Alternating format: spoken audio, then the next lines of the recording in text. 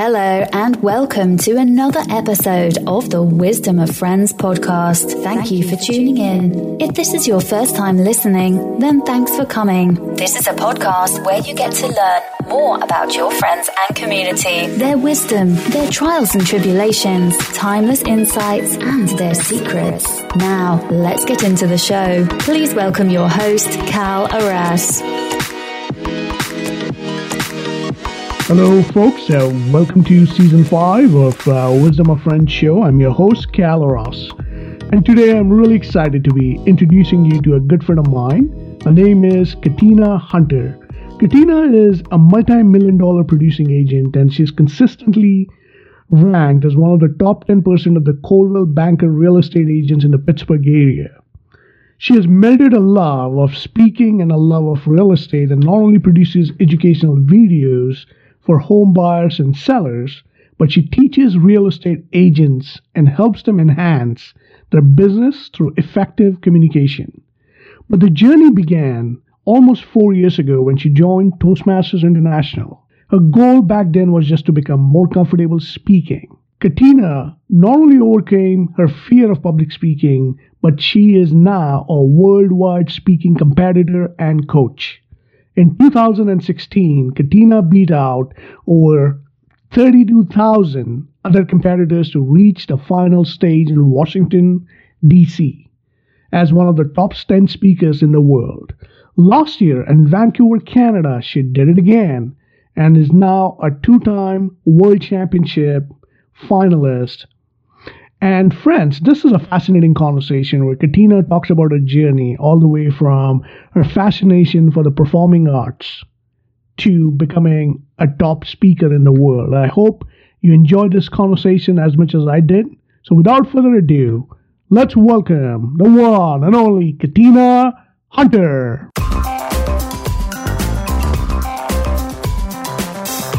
Good morning, Katina. Welcome to another episode of the Wisdom of Friends show. I'm really excited that you took the time to be on this program. And let me start off with my first impressions of you. I first saw you compete at the World Championship of Public Speaking in Vancouver, Canada. And what stood out for me was just your audacity and your delivery of the speech, and what a profound message you had in your speech that it really resonated with all our audiences. And I knew then that having you on the show and having you share your wisdom of this speaking journey that you've been on would be such a benefit for our audience. So I'm so glad that you took the time to be on the show. So welcome to the Wisdom of Friends show, Katina. Oh my gosh, thank you for having me. And the fact that you said that I have wisdom is just so impressive because I don't get to hear that a lot, so I'll take it. Great, excellent. So one of the ways, Katina, we kick off our show is by asking our guest a very simple yet profound question. And that is, what's your favorite quote or philosophy that you live by? And how have you applied it to your life? Whew, starting off with a heavy hitter, huh? Well, I think that my favorite quote, and it is also the philosophy that I try to implement into everything that I do, is by Beth Moore. She says, "You'll never make it to your milestones if you can't make it through your moments." You'll never make it to your milestones if you can't make it through your moments. And that is so, so true. Everybody wants the big prize. They want the 50-pound weight loss. They want to run the marathon. They want the big paycheck. But all of those milestones come with a ton of hard work before that. So I just try to remember that when I'm struggling with anything, that the hard work is necessary. You have to make it through those really difficult moments if you want the big prize. I really like that. And it's really one of those most important ingredients of any kind of championship caliber contest that you compete in. That is, we all want a trophy. We all want to be a winner, but, really it's the hard work that goes behind it is so, a lot of people want to kind of escape that and want to skip that part. And that's such an essential aspect of, really becoming who you are. So that's so great that you share that. I'm curious, Katina, I know you live in Pittsburgh. Has that been your home? Is that where you grew up, or what's been your childhood like? And what did your parents do, and how did that shape your life? Okay. Well, I haven't always been from the Pittsburgh area. I actually live about an hour north, but nobody's ever heard of Beaver Falls, but it's a lovely little area. And I originally grew up in Erie. Erie, for those of you who don't know, is known for probably having the most snowfall in the whole entire world every year. So it's not uncommon at all whatsoever for us to have waist-deep snow in Erie from October to April. So that is where I grew up, with lots and lots and lots of snow. My mom was a teacher who, when I was born, decided to leave her career teaching to stay home with her children, and she had 4 kids. And my dad owns his home business. He is a pension actuary, which I'm sure you don't know what that is because I didn't for the longest time either. But he basically works with companies to help them set up their pension plans for their employees. So a lot of times I think back to different things that I've gleaned from my parents. And my mom's teaching experience, her love and passion for children and teaching, I feel has come through in me with my love and my passion for doing workshops for teenagers around the country. I absolutely love speaking to kids, especially teenagers. They are like oh my gosh, if I can get in front of a group of, 15-year-olds, I am just absolutely in heaven. And my dad, his career basically focuses on the fact that he is a complete math whiz, and I definitely did not get my math skills from my father. I seriously am the only person I know that gets a panic attack when I work like bake sales for my kids' school, because if somebody hands me a $5 bill for a 75-cent brownie, I am like in complete panic. However, my dad is a very successful businessman. His business actually started in the basement of my childhood home. So a lot of the hard work and dedication that goes into building a business, I saw my father do that for himself.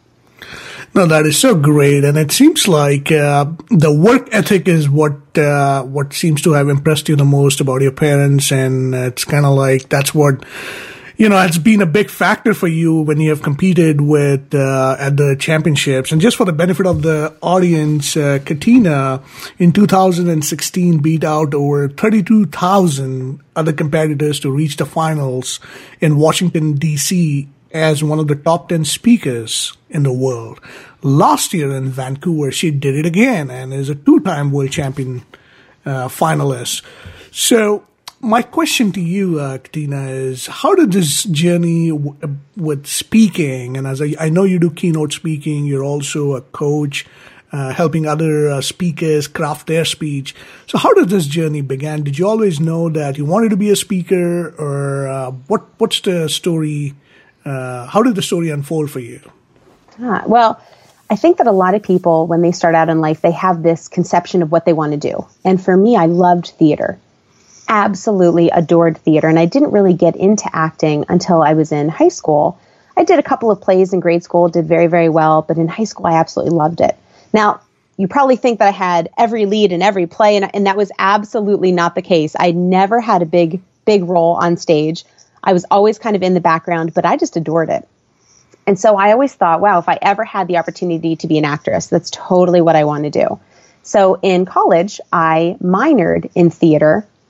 And the reason I didn't major in theater is because that's when reality kind of set in and said, well, go ahead and aspire to be an actress. But really, you're not, and here's the misconceptions. You're not from California. You didn't have a commercial when you were a kid. You're not a child star. Like the fact that you're going to make it real big is probably, your chances are probably pretty slim. So I also studied marketing and advertising.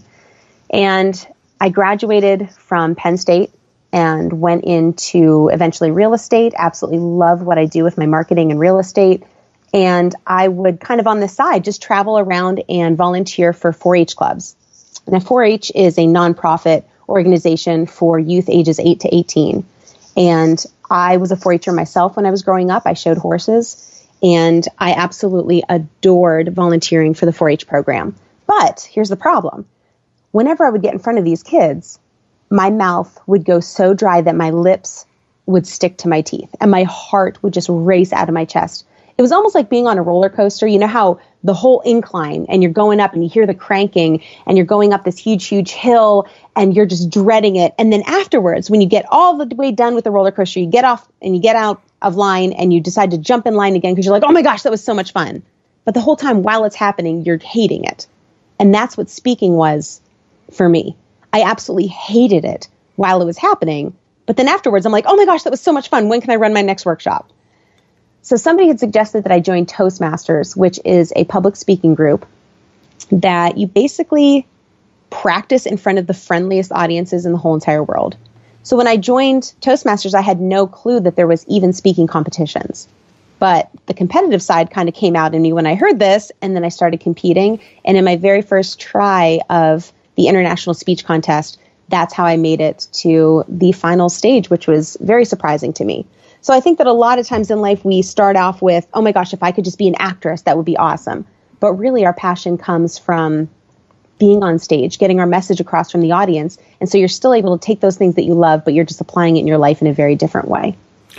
No, that is so great. So what I'm hearing from your sharing here is a couple of things. One is that you already had a passion for performance as an actor, and part of being growing up with this nonprofit organization 4-H had made such a difference for you that you really wanted to give back, and you started really using your skills to contribute to this organization. But one of the things that you had to do as part of the process was public speaking, and that's something that you did not like.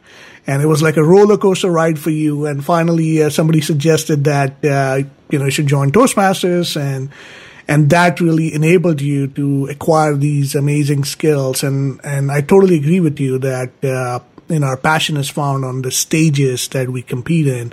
And the stage could be public speaking. It could also be a stage of life, and it could be anything that we use it as our main domain of earning our income or whatever that might be. So no, that is so great. And so one of the questions that comes up is, and you've had many successes over the years. So one question that I'm curious about is, when you look back at your life up until now, what would you say was the breakthrough success moment for you? And what I mean by that is the turning point in your life, or the strategic inflection point in your life, when life was never the same again moment. Is there a moment that you can recall or that comes to mind? Without a doubt. After the 2016 World Championship Public Speaking Finals, I was disqualified because I had went over time. And that was absolutely heartbreaking to me, because I really think that I had a good shot of placing in that competition. So the fact that I myself, my own actions, caused myself to be taken out of the running, devastated doesn't even come close to describing how I felt. And I got off the stage and I realized I had gone over time, and I just wanted to cry. And I wasn't upset that other people had won. That wasn't the reason. It was just that I wasn't prepared for that outcome at all. I was prepared to win, but I was also prepared to lose.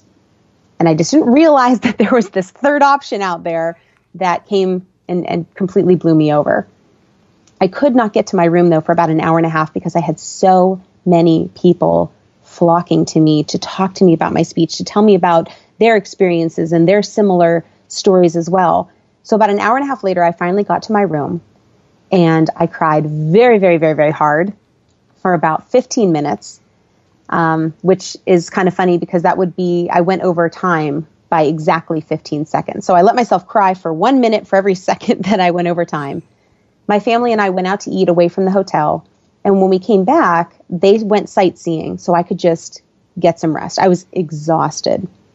I ended up being in the elevator alone with just one other woman. And when she recognized me, she was completely ecstatic. And she starts talking to me super excitedly and going on and on about the speech and about the competition, that when the doors opened to her floor, she didn't get off. So the doors closed, and it went 3 floors later, and it opened back up on my floor, and she still wasn't done talking. So I invited her to sit down so we could finish our conversation.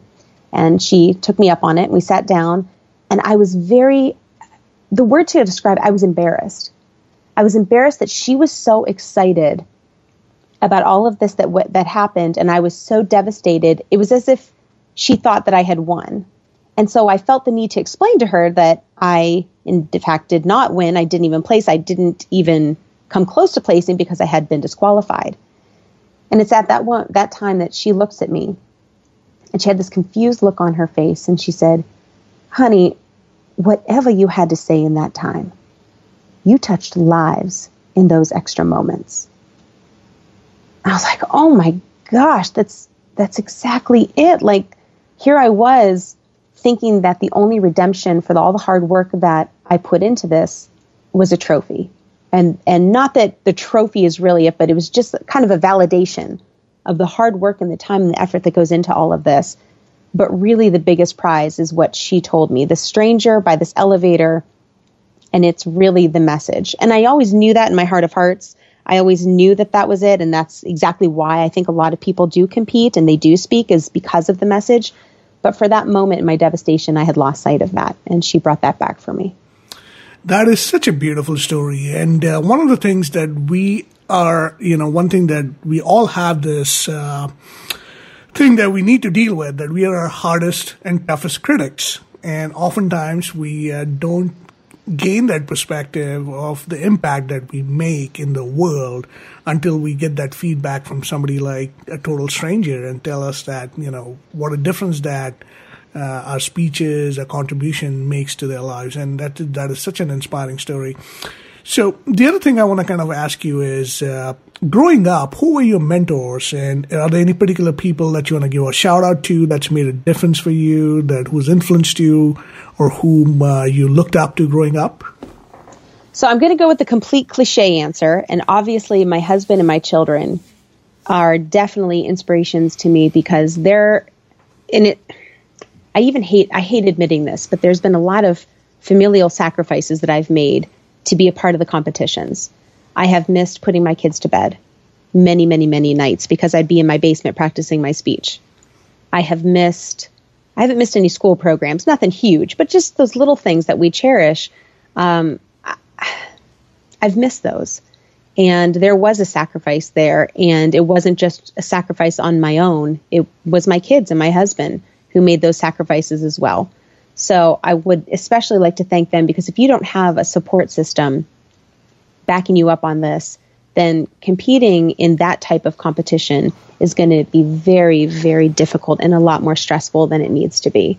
So first of all, them. But there was in high school this defining moment. I had a drama teacher named Mr. Gandolfo. And even though he never gave me a major role in high school, with the smaller parts that I had, he always held me to the same high standard as he did those who had the lead parts. And in my senior year, he wrote a short note to each of the graduating seniors. And the note that he wrote to me was, "Katina, don't stray too far from the stage." So I'm pleased that even though I'm not in theater per se, that I didn't let him down. I didn't let myself down by not pursuing the stage in some fashion. That is awesome. And I'm glad that you are part of the Toastmasters community and making a difference for all of us with your impactful speeches. That is so great. And I want to I'm curious about some of your hobbies and interests before we get into your World Championship journey of public speaking. So tell us about what are your favorite hobbies and interests, and what's your favorite place to travel? Oh my gosh. I love to play games. I love games. I love card games. I love board games. I love to play chess. I love to play truth or dare. I mean, anything except for Chutes and Ladders. I hate Chutes and Ladders. But I absolutely adore games, and I'm constantly asking my kids to just play games with me. I also own a few different handguns, and I thoroughly enjoy target practicing. And I also volunteer for 4-H. As I mentioned before, my husband and I are the leaders of 4-H Teen Council. And on the first Thursday of every month, we have about 20 teenagers jammed into our living room. And together we do community service projects and leadership events, and I teach them about public speaking. And that volunteering for 4-H is probably my most time-consuming but rewarding interest that I have. I also enjoy traveling. I'm glad you brought that up. I last year got to visit 3 different countries in one trip. My brother lives in Denmark, so he was definitely on our stop around the world. We also went to London, which I absolutely adored, the London's Art Museum. Oh my gosh, I could have spent all weekend in there. And probably the best place, though, if I could tell people just to go to one place, it would be this very, very special place in Greece. That's where my great-grandparents are from. And during my most recent visit to Greece, several of my family members, including my husband, we drove up this very ordinary road. There was absolutely nothing spectacular about this road at all whatsoever. And if my father hadn't been there before, we probably would have missed the part where you're supposed to pull off, and then you start hiking up this very unimpressive path. So we're hiking through these trees, and you can't really see much except for this disorderly shamble of trees and growth all around you. When, however, you get to the top, you arrive at this stunning maze of stone buildings. And these are the monasteries of Mitoria. And how the ancient monks ever erected these incredible stone buildings on top of these super high mountains, I will absolutely never know. But the view from the top is absolutely indescribable. I mean, no picture, no photo could ever capture it just right. It's absolutely serene, as if God himself had just touched that spot. So that is it's just special. And if you could have a chance to go there, I would strongly recommend it. No, that is so great. And it sounds like you really inspired us, the audience, as well as me, to definitely put it on our travel list. I had an opportunity earlier this year to go to Spain and the UK and France, and it was just one of the best experiences of my life. And so, yeah, Greece is something I haven't checked it out, but it's definitely on my to-do list. I know Santorini is another beautiful place in Greece, and even the Amalfi Coast in Italy is another beautiful, gorgeous place. But yeah, definitely, that's awesome. So yeah, you're going to have to email me that list of places that you went, because I would love to check them out. Absolutely. We'll in my free time, I'll just jump on a plane and shoot over to Spain and just kind of hang out. Yeah, I mean, with Spain, there is so much there is Mallorca. The island of Mallorca is just beautiful, and so is Granada and Sevilla. These are, the whole flamenco dancing and the origins of the Spanish culture, and it's just beautiful.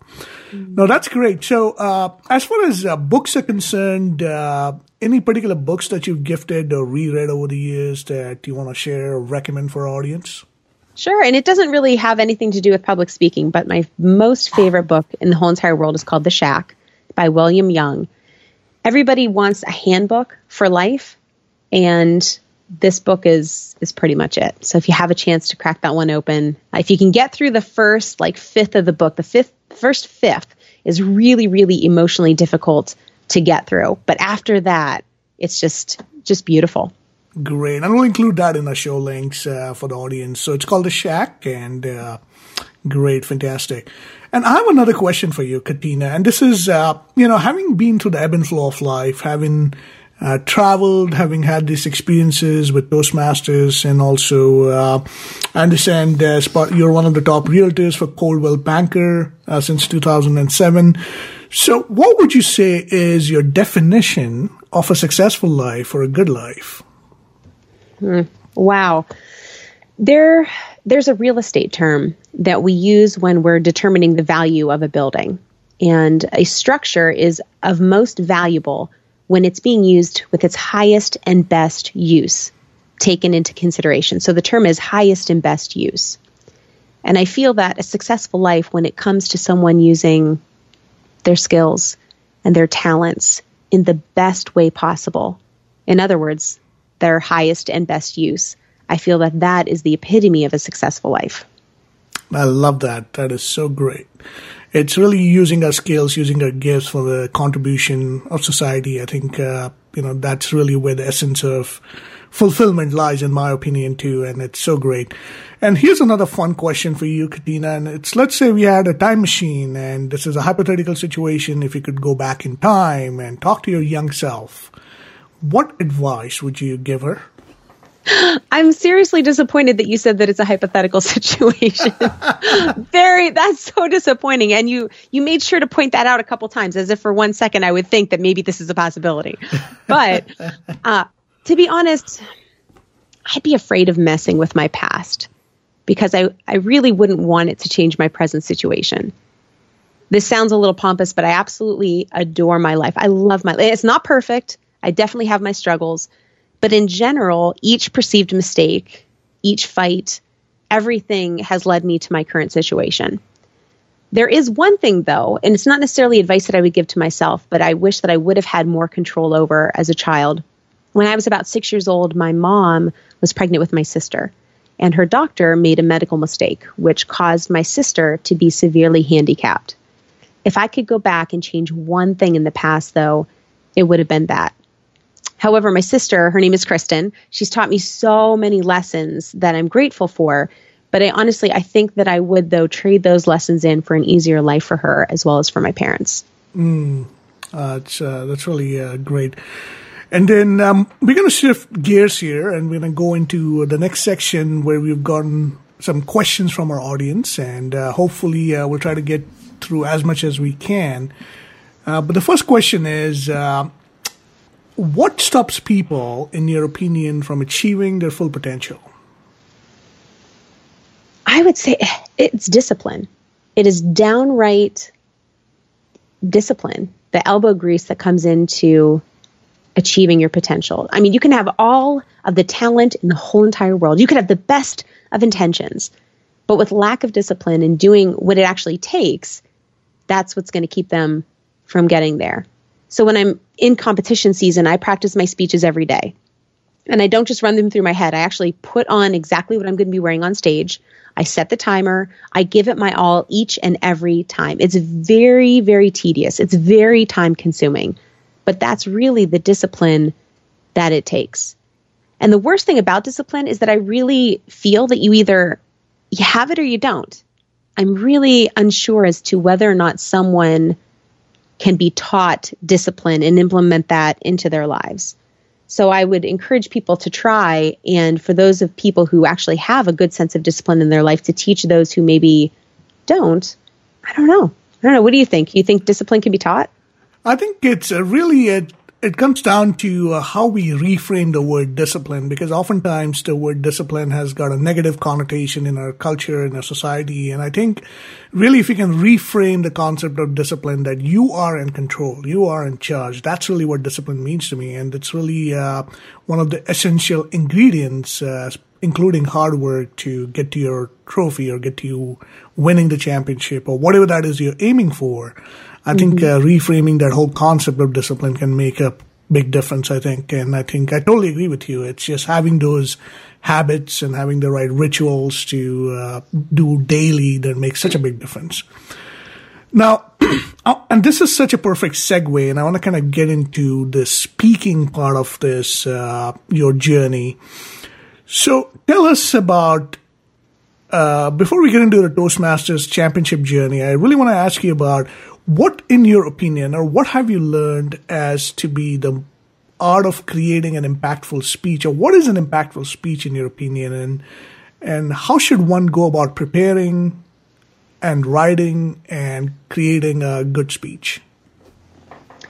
I think that has to have several different ingredients. A good speech is definitely going to have a lot of humor in it.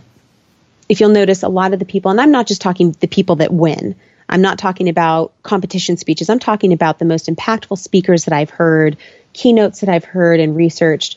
A good sense of humor and getting the audience to just laugh and lighten up is a huge essential ingredient. I always try to do that first. Get them to laugh, get them to lighten up, show them a little bit of my humor side of my personality, and then work your way into a little deeper of a message, the emotional side of things.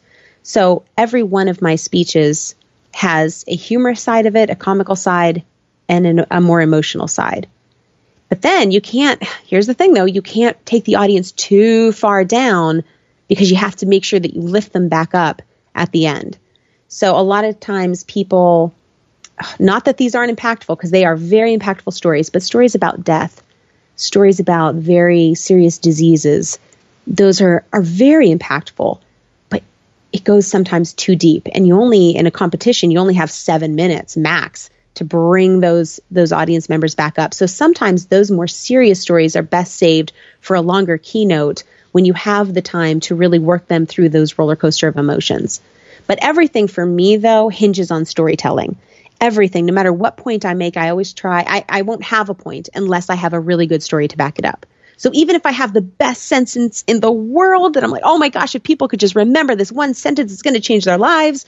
If I don't have a story that emphasizes what that sentence means, I can't say it. It's not going to come across as anything more than one just really forgettable sentence. No, I agree with you. I think the few things that I'm hearing, one is humor and the comical side of personality, and really having that up front, because that brings the audience closer to you in a way, because it helps them connect with you, the likability factor, if you will, and then really getting into a emotional roller coaster, if you will, and then eventually ending the story with a triumph, and not something that brings it all together, that it's inspiring at the end. And I think it's, as you said, it's really hard to do in 5 to 7 minute speech when you're competing at a highest level of Toastmasters. So walk us through your first experience. I know we heard about the first experience where you were disqualified, but tell us about what was the preparation like, and how did this whole thing unfold when you competed and made it to the finals of Washington, D.C.? What was that experience like for you? When it comes to the preparation, I didn't realize the perception that, for example, my neighbors had of me. I recently was over at my neighbor's house and we were chit-chatting, and he said, "Hey, I saw you in the paper." I said, "Oh, wow, thanks so much." And he cut out the article for me and laminated. I thought that was so, so nice of him. But he said, "I have to be honest, until I saw this, I thought you had a couple of screws loose." I'm like, "Oh, thanks, Lyle. What do you mean?" And he said, well, he is retired, so he spends a lot of his time outdoors. His yard is beautiful, and he spends a lot of time gardening. And little did I know that when he'd be outside pruning his bushes and flowers, I would be outside in my yard practicing my speeches. I mean, actually using my yard as a stage, because there's very few places. I don't have any place inside my house that is large enough to replicate the size of the stage at the semifinals and the finals. So I would go outside, and I'd either be practicing in my garage or I'd be practicing in the yard. So all my neighbor knew is that I would be running around the yard screaming and talking, whispering, and getting really close to crying. And he's like, "Oh my gosh, this woman's nuts." But in my semifinals speech in 2016, when I went to Washington, D.C., the speech is called The Gift. And for those of you who haven't heard it, it's a little different. I actually take my clothes off in the speech. Not all of them. I have layers of clothing that I peel away to talk about. Well, I want you to watch the speech, so I don't want to give it away, but ultimately the gift. And my other neighbor on the other side of my house, he would be outside mowing his lawn, and I would trek out to my garage. And my garage is very hot, so I'd have the door open. I'd trek out to my garage wearing a full suit, heels, everything. And by the time I was done with my speech, I'd come back into the house wearing bicycle shorts and a sleeveless top, and I'd be barefoot, and I'd be carrying my suit with me, and I would do this every day. So, you know what? Come to think of it, I still haven't had the chance to have a conversation with him to tell him that that's what I'm doing, and that was over a year ago. So I might just need to have to bring that up just to make sure that he doesn't think I have a couple of screws loose too. Well, that is great. And then what was the experience like this time around as far as Vancouver, Canada, and competing at that level? It was different. I don't think anything will top the first time. I grew very, very close to the other competitors in my semifinals as well as the final stage in 2016. And in 2017, I got to know them a little bit, but not as much as I did the year before. I didn't have a nervous edge to me the second time around. I knew exactly what to expect, which I think was very, very helpful. And it didn't reach the excitement that the first year did at all. But it was still very much an honor. And I'm wondering if maybe I shouldn't be disappointed in that fact, because that's exactly what I joined Toastmasters, and that's exactly what I was competing to do, was to become very comfortable in all sorts of speaking situations. So I should actually relish the fact that this year I seem to have achieved just that. No, that is so great. And then the other thing that I want to kind of talk to you about is walk us through your process when you're creating your speech. And I want to get into the nitty-gritty details of crafting a world championship speech. Now, I understand, for the benefit of the audience, when a contestant competes at the highest level, they end up giving 3 speeches, correct? It's two. Is it 2 speeches? One at the club level, district level, and then one is at the finals. So semifinals and the finals, is that? You have one competition speech that you can actually have as many as you'd like for each level of competition, but you go through the club, the area, the division, and the district. Then you get sent to semifinals. Now, for all those 5 competitions, you can use the same speech. But then, for the finals, it has to be a brand new speech that you've never competed with since that in that year. So somebody who actually has the foresight is usually prepared with 2 speeches right off the bat. And so how do you decide which one do you give for a semifinals and which one do you give for the finals? Is there like a method to the madness, or do you come out blazing your best guns and the biggest guns saying, okay, this is my best speech, I'm going to give it now. And then the second, in the finals, I'll try to work with my second best speech and try to make it even better. Like, what's the strategy, or what do you think a lot of people do, or what's your take on it? Heck if I know. No, when I competed in 2016, I competed with The Gift through the first 5 levels of competition. Then my speech that I gave on the finals was called An Audience of One. And I didn't really like that speech as much as I did The Gift. I thought that The Gift was the epitome of my speaking ability. I mean, that was it. And so I was kind of flirting with the idea of saving that for the final stage. But a good friend told me, Russell Drake, he said, that's fine, but you have to get there first. I was like, well, that's true.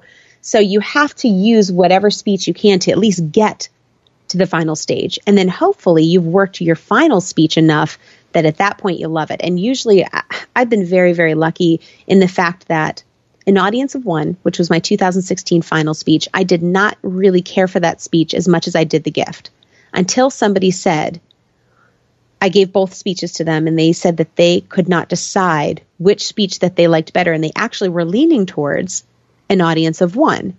And so just the validation that somebody else said, you know what, I like that other speech a little better, was very surprising to me. And that gave me the little boost of confidence that I needed to know that that speech is worthy of the final stage. So then the next year, I was not even considering speaking. I wasn't considering competing. I was just going to travel and do keynotes, and I was going to do the keynote for my own district, which would eliminate my chances of being in the competitions, because you cannot do both. But another very good friend of mine, Russell Drake, came, and he actually called me the one day, and he said, well, you're competing, right? I said, no, Russell, I don't even have another good speech that I'm really working on. I don't really have anything. And he said, no, you need to compete. And I pressed a little bit further. He goes, no, you don't understand. You need to do this again. And he's the type of person that if he came to me and he says, Katina, can I borrow like $5 million? I just can't say no to him. I just be like, all right, yeah, do you want that in check, cash? How do you want that? So he's just very, very convincing. And so I said, all right, I'll try. I just don't want anybody's expectations to be completely crazy because I was a finalist the year before, but I will try. The only speech that I even came close to being a good competition speech was one that I originally titled Evil Puzzle Fairy.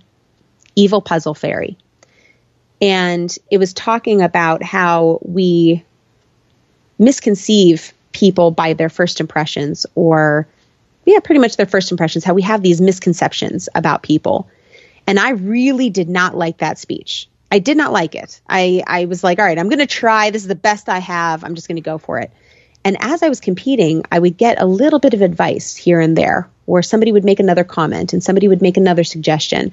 And I learned from my first year round of competitions that some of these suggestions are really, really good. So even if they come across as not worthy advice at the time, if you're just open-minded enough to try it, try to implement it, practice it, and then decide whether or not you like the change. That was a huge, huge advantage to competing the year before and learning that, because that's what made Evil Puzzle Fairy into the semifinals winner called Just One Piece. And that was another suggestion that I had from somebody else to retitle it. And I pressed. I said, no, I really like this title. I really like Evil Puzzle Fairy. It's intriguing. It's interesting. It's cute. And they said, no, it doesn't match the intensity of the speech. I'm like, oh, well, all right, I'll try it. So we came up with another title. And I absolutely, by the time I got to the semifinals, I adored this speech.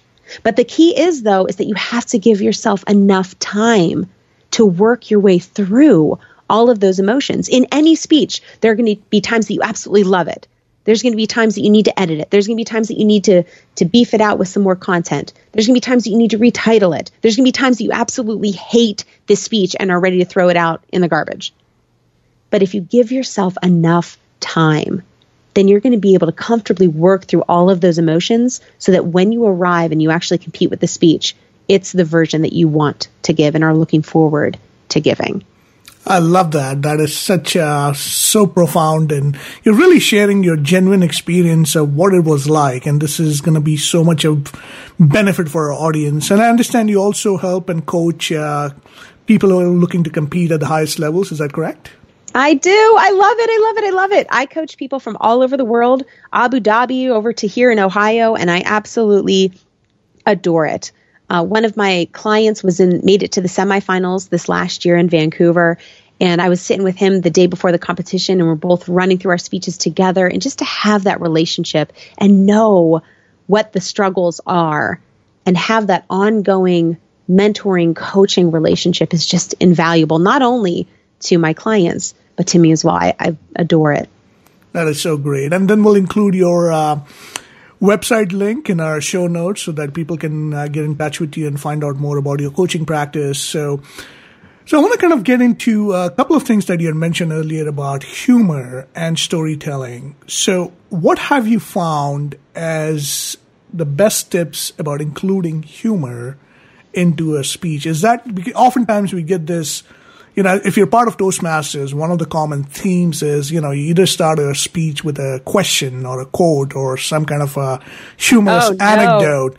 So what have you found to be the most effective way of opening a speech?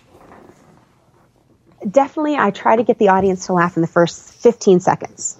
In the first 15 seconds, if I don't have at least a chuckle, I think I'm in trouble.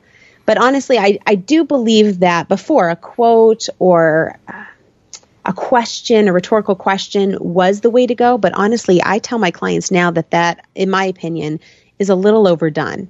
So if you're going to do that, it has to be done in such a specific way that it at least is unique. Or if you're going to ask a rhetorical question, don't ask it to the entire audience. I have seen that so many times. How many of you, blah, blah, blah. Raise your hand if, blah, blah, blah. Turn to the person next to you and da, da, da, da. We've heard that so many times. So I feel that instead, though, what I've been trying to do with my speeches and what I advise my clients to do is really make it a one-on-one conversation. It's not you and the audience. It's you and one person in that audience, and then the whole audience assimilates with that one person. So instead of asking the whole audience a question, I would recommend looking to one person right there in the front row. Look right at them, come right to the tip of the stage, look at them, point at them, gesture to them, make eye contact with them, and ask them that one question. So have you ever felt nervous while giving a speech? And then let them answer. Actually have a conversation right there in front of the audience. And I think that is the shift that I've been taking with my speaking and what I advise my clients to do to make it unique and not the generic formula that people have been putting forth for year after year after year after year, changing it up a little bit. And I'd like to think that we're spawning a change in how people hear speeches. That is so great. And I think this is, and absolutely, I agree with you. It's because the same common advice has been it's been utilized by everybody now. It's saturated the marketplace, if you will. Mm-hmm. Everybody does that, but trying to do something different would definitely be the way to go. I totally agree with you. Tell us about the art of storytelling. What have you learned about storytelling, and what's a good story? How can one tell a good story about their business or about their life experiences? What have you found to be the essential and effective elements of a good story? Storytelling is just a way to really beef up very, very dry material. If anybody's talking about their business and it's just dry material, really tell a story, implement that in there. And a good analogy with actual characters really helps people retain that information. Now, the best thing about storytelling is that you have to have balance.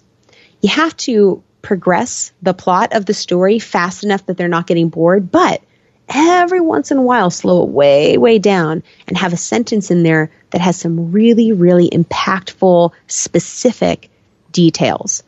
And that's what I love about stories is just kind of finding that balance. Where are the details needed? How can I really make them see what my grandfather looked like, for example?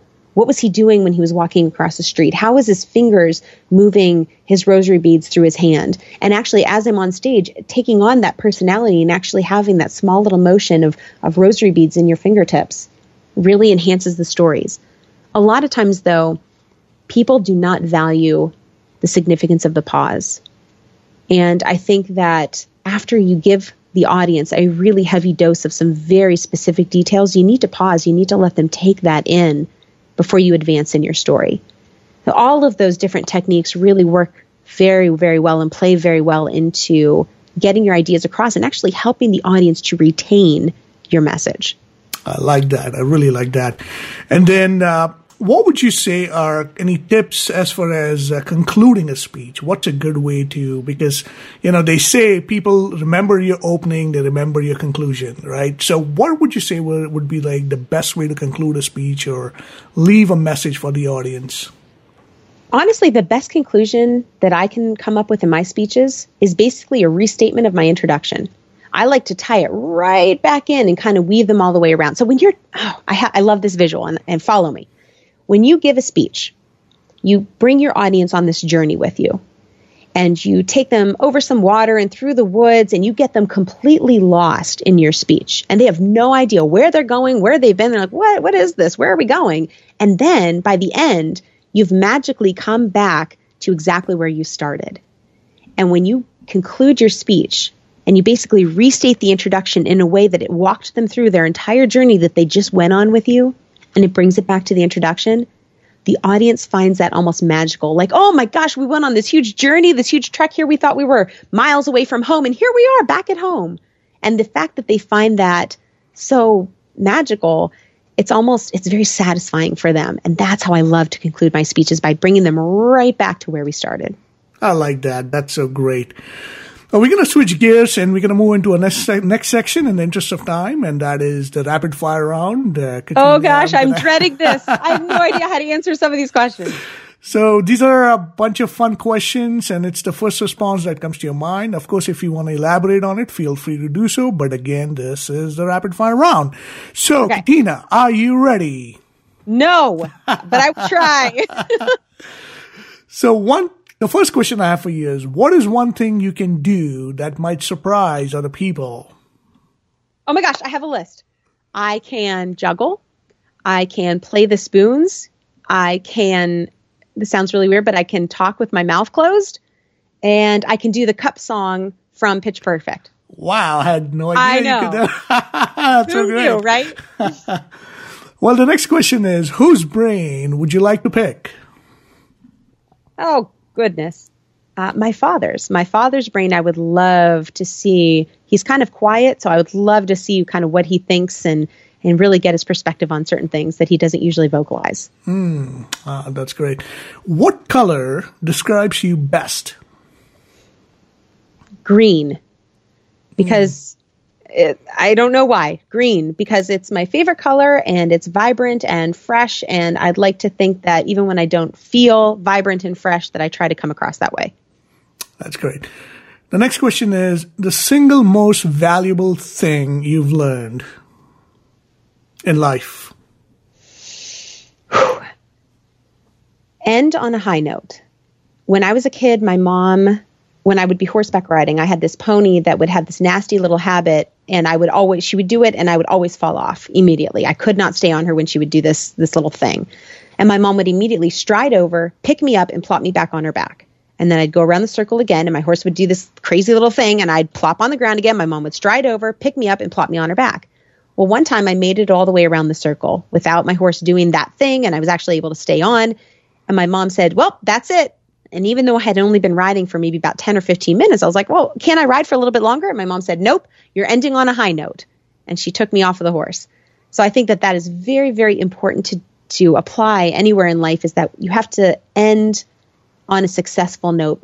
Otherwise, if you quit when you're in the middle of a failure, you're letting that failure define you and inhibit your opportunities. Ooh, how's that one? Oh, that's great. That's profound. Very deep. I like that, though, because you can end up carrying that previous experience into your next project, and sometimes that might not be beneficial. And the final question within the rapid fire round, and this is, if you could have any message of your choice on a billboard, what would that be? Any message on a billboard, what would that be?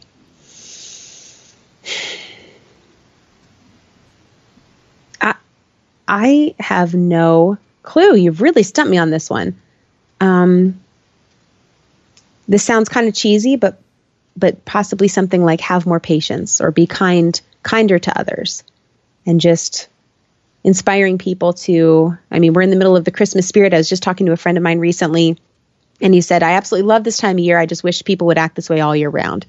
And I totally agree. I wish that people would carry this Christmas holiday giving, caring, after you kind of spirit all year round instead of just the month of December. No, that's great. I like that.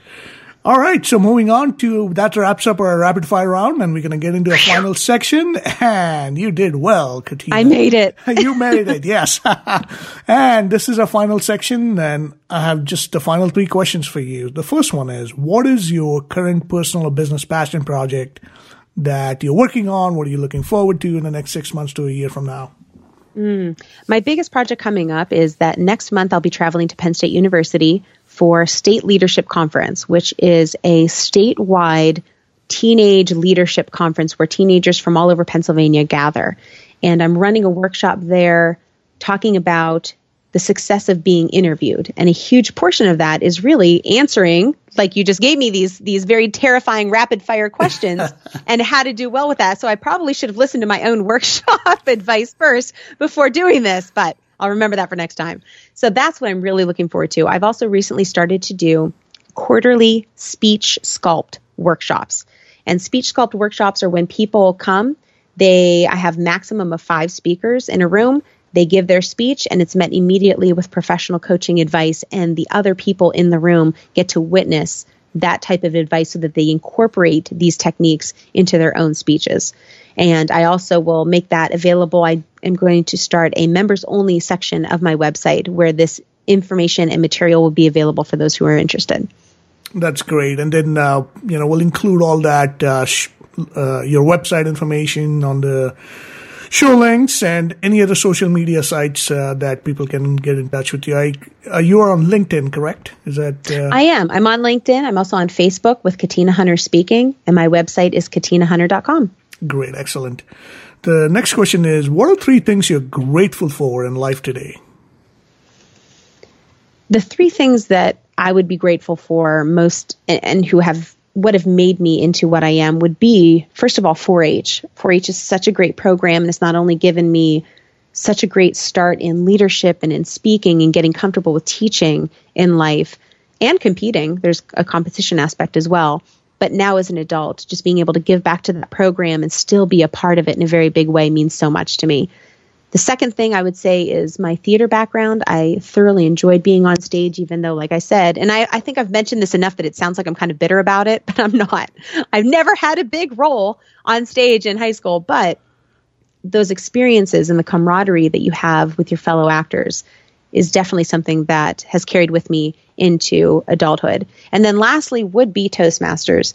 Toastmasters is probably the third program and the only other program that I could think of that offers what it does to people. And it's actually a shame. There are youth leadership programs available in Toastmasters, but I wish that there was some way that I could have been involved in the program much earlier, because it is such an inspiring and helpful tool that infiltrates into every other part of your life. That is so great. Very inspiring. I just want to acknowledge you, Katina, for the fact that, listening to your story, listening to your life journey is so inspiring in so many different ways. I mean, the fact that you have transitioned from, being a part of an acting theater group early on in life to really competing at the highest levels with speaking. And that change came about not because you just wanted to be a good speaker. It was because of the fact that you wanted to make a contribution to a nonprofit organization that made a difference for you, the 4-H nonprofit growing up. And, oftentimes we acquire skills and gifts when we have this single-minded focus on giving back and contributing to society. And I think that's what you've been doing. And just learning your story and hearing about the ways you are contributing to the Toastmasters community with your coaching and your inspirational speaking is so awesome. So really, thank you for that. And thank you. Yeah, it's been great. So this has really been great. Is there anything that you may want to share I may not have asked you? I just wanted to thank you so very much for having me. I absolutely love it. I'm here if there's anything you or any of your listeners need. And the main message today of why people should absolutely listen to Wisdom of Friends is that you have to put in the time towards your own successes. And part of that time absolutely should be listening. And Wisdom of Friends and you, Cal, give quality advice. So it's up to your listeners to really take that time to put that into work in their lives. Thank you. I appreciate that. I really valued our conversation here this morning. And again, for those of us who are listening, with that, we'll wrap it up. And if you like what you heard, please share. Don't be shy. Thanks for listening to the Wisdom of Friends show with Cal Arras. If you like what you just heard, we hope you'll pass along our web address, theglobalcontribution.com. To your friends and colleagues, be sure to check out our archive section on our website for previous episodes. This has been a Seven Symphonies production. Join us next time for another edition of the Wisdom of Friends.